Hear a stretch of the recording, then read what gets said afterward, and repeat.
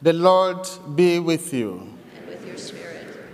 A reading from the Holy Gospel according to John.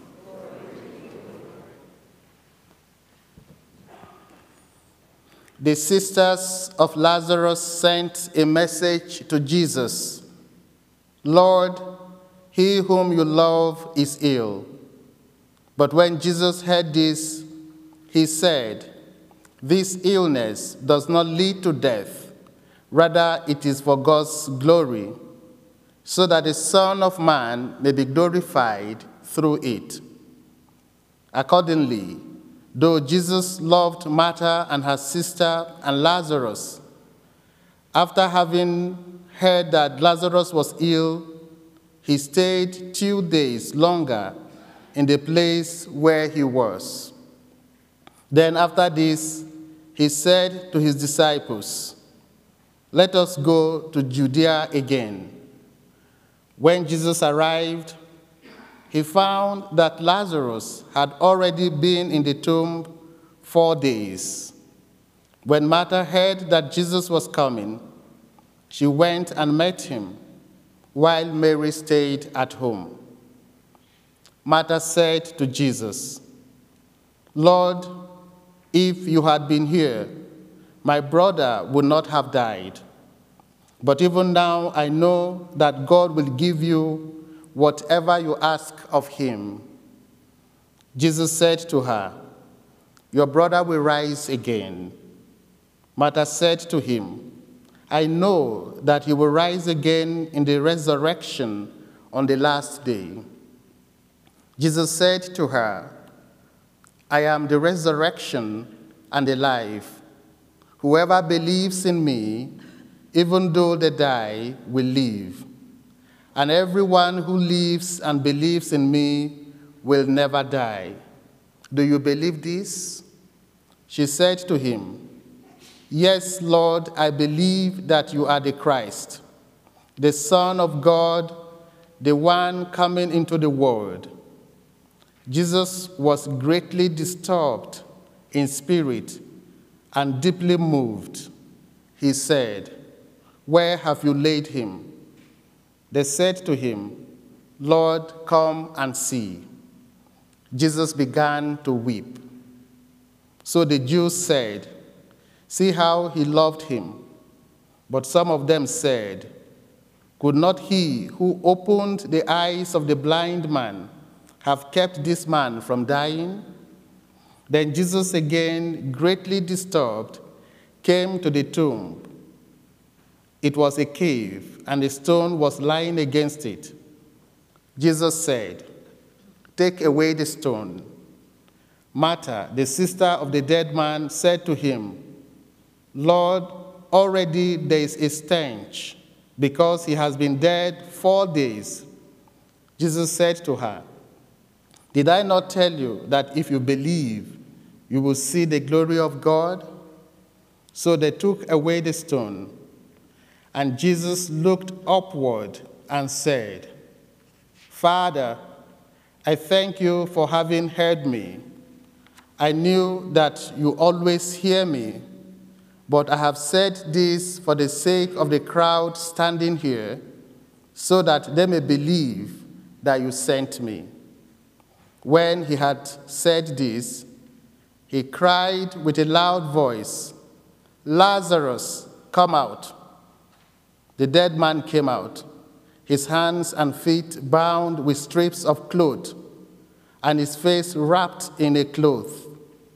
Jesus said to them, "Unbind him and let him go." Many of the Jews, therefore, who had come with Mary and had seen what Jesus did, believed in him. Brothers and sisters, the gospel of the Lord. Praise to you, Lord Jesus Christ. So I'm not used to this wind. So when I was coming, I have used all my energy to hold my steering, because I thought the wind will blow my car and myself out of the road. So after this Mass, I'm going to eat a lot of food to recover my strength.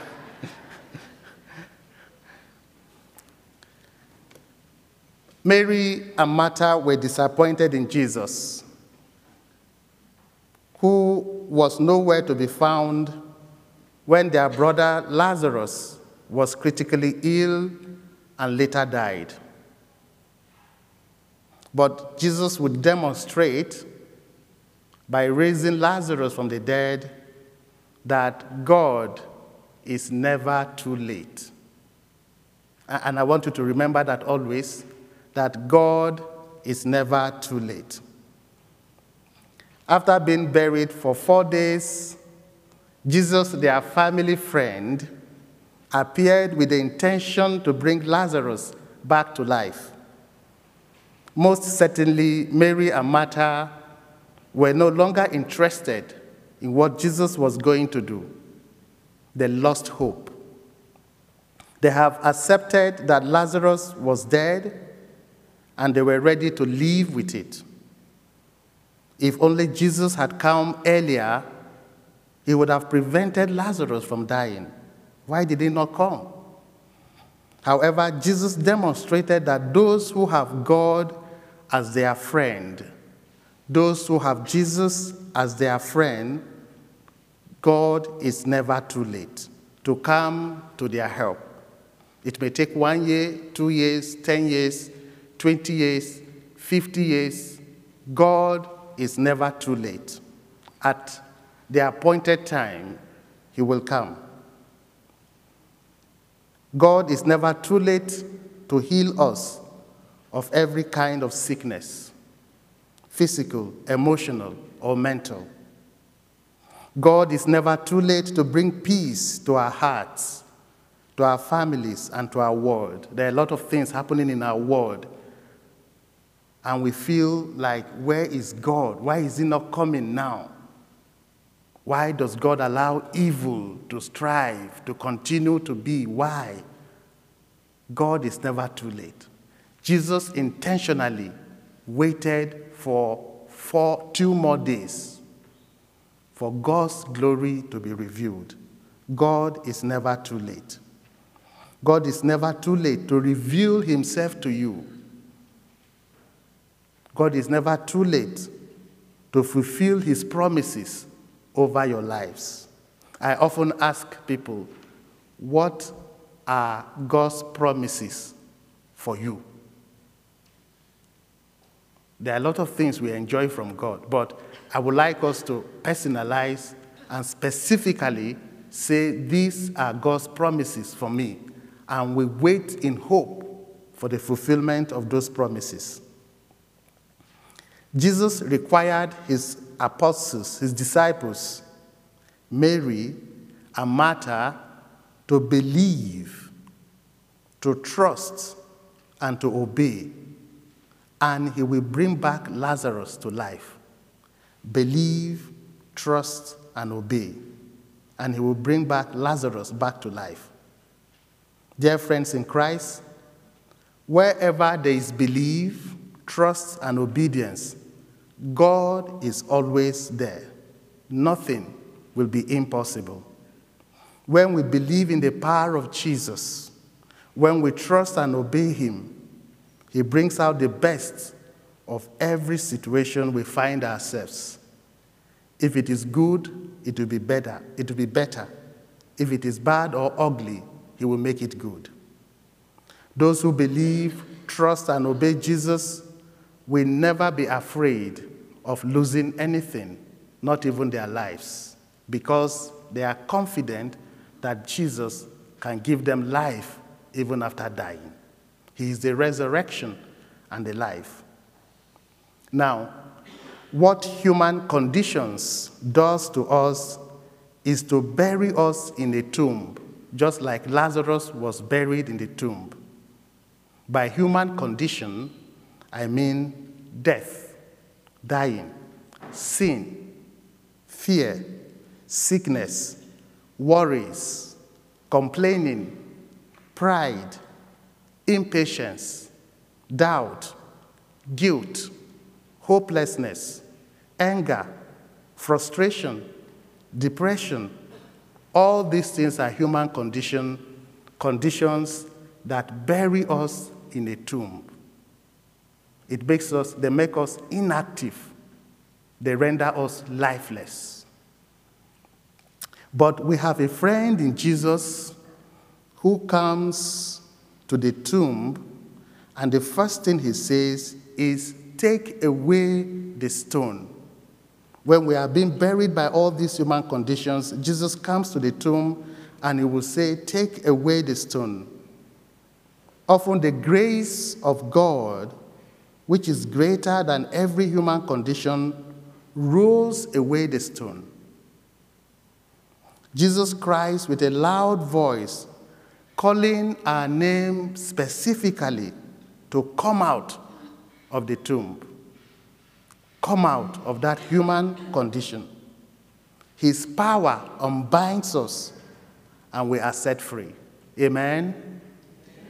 His power unbinds us from all these human conditions and we are set free.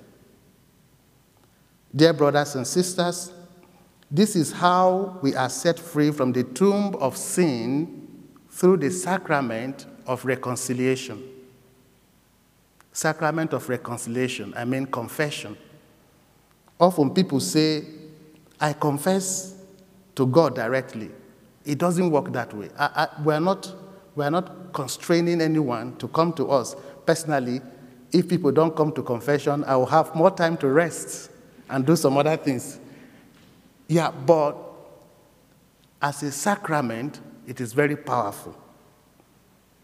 You need something to act upon you when you are in the tomb, right? When I was in Ottawa, we went for a walk, and on this trail, we didn't know there was going to be rain. The forecast was like 30% rain, 30% snow, and all of a sudden, it was freezing rain.